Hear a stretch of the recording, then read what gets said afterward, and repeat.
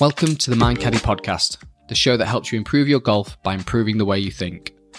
All of the ideas you hear in this podcast have been used by major champions and golfers at all levels and brought to you by the coach who taught them, Carl Morris.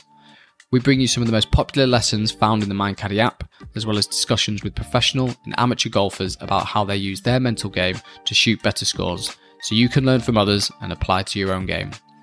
I'm Ben, the co-founder of Mind Caddy, along with Carl Morris, who has spent the past 30 years working with golfers on their mental games. If you want to learn more, you can download the Mind Caddy app from the App Store and access over 100 audio lessons, as well as scorecards and guided programs. Search Mind Caddy on the App Store today.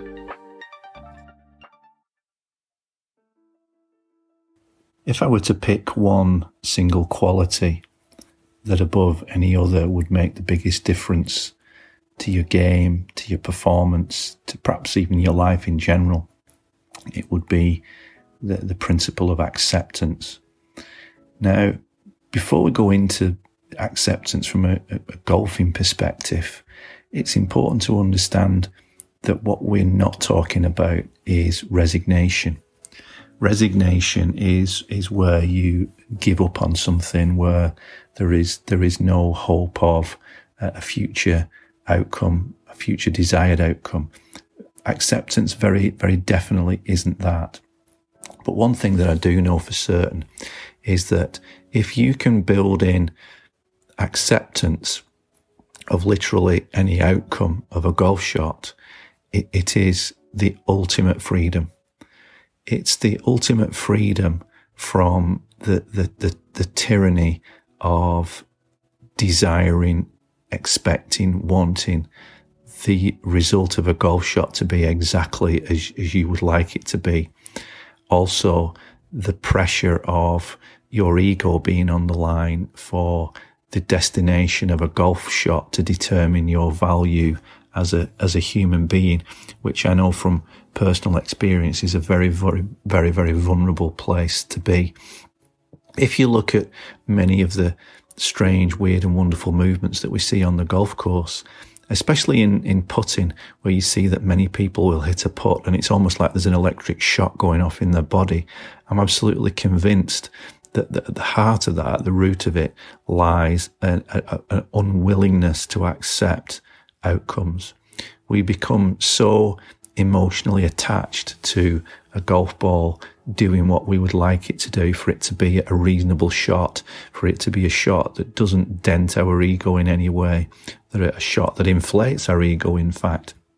Yet paradoxically, if we can build in a full acceptance of the full rainbow of outcomes that are possible. If you think about it, from any given shot that you hit, you could hit it left, you could hit it right, it could go too high, it could go too low, you could top the shot, you could miss the shot. There's a whole bunch of outcomes that even as we go up the levels of the game, nobody is immune. And I mean, literally nobody is immune from really, really poor shots. I think one of the things that we don't realize as a result of the way that the game is broadcast to us, we tend to forget that when we see golf on TV, we're watching the absolute best golfers on the planet. These guys who literally don't do anything else other than play golf every single day, having the best week of their year. We're seeing the best of the best at their best.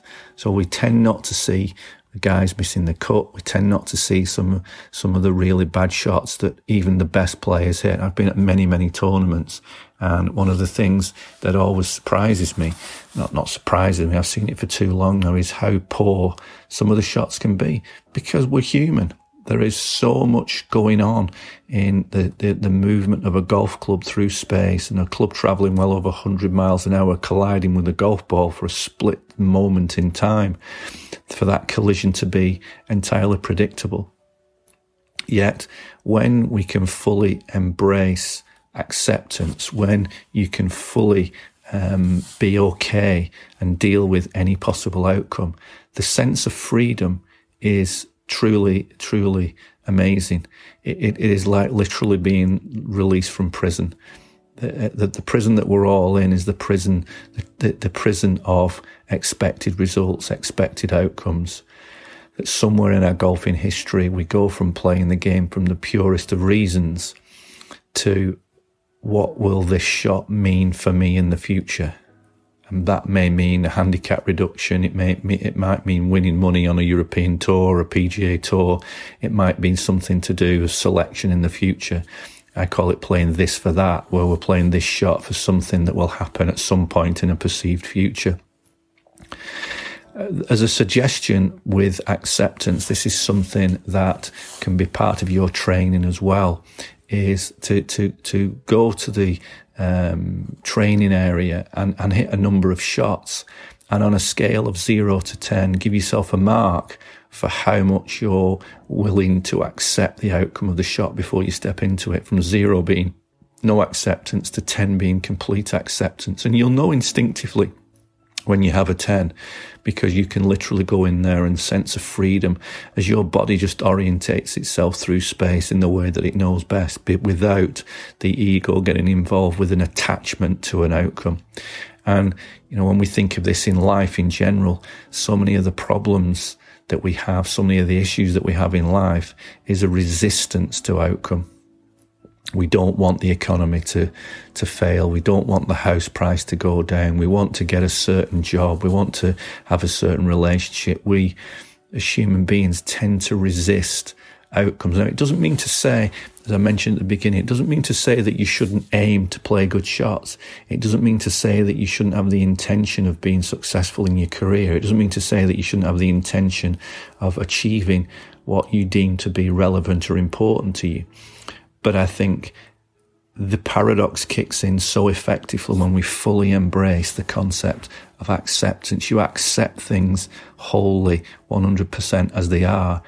From a golfing perspective, if you're capable of accepting any outcome in any particular shot, you're then free to move the golf club as efficiently as possible.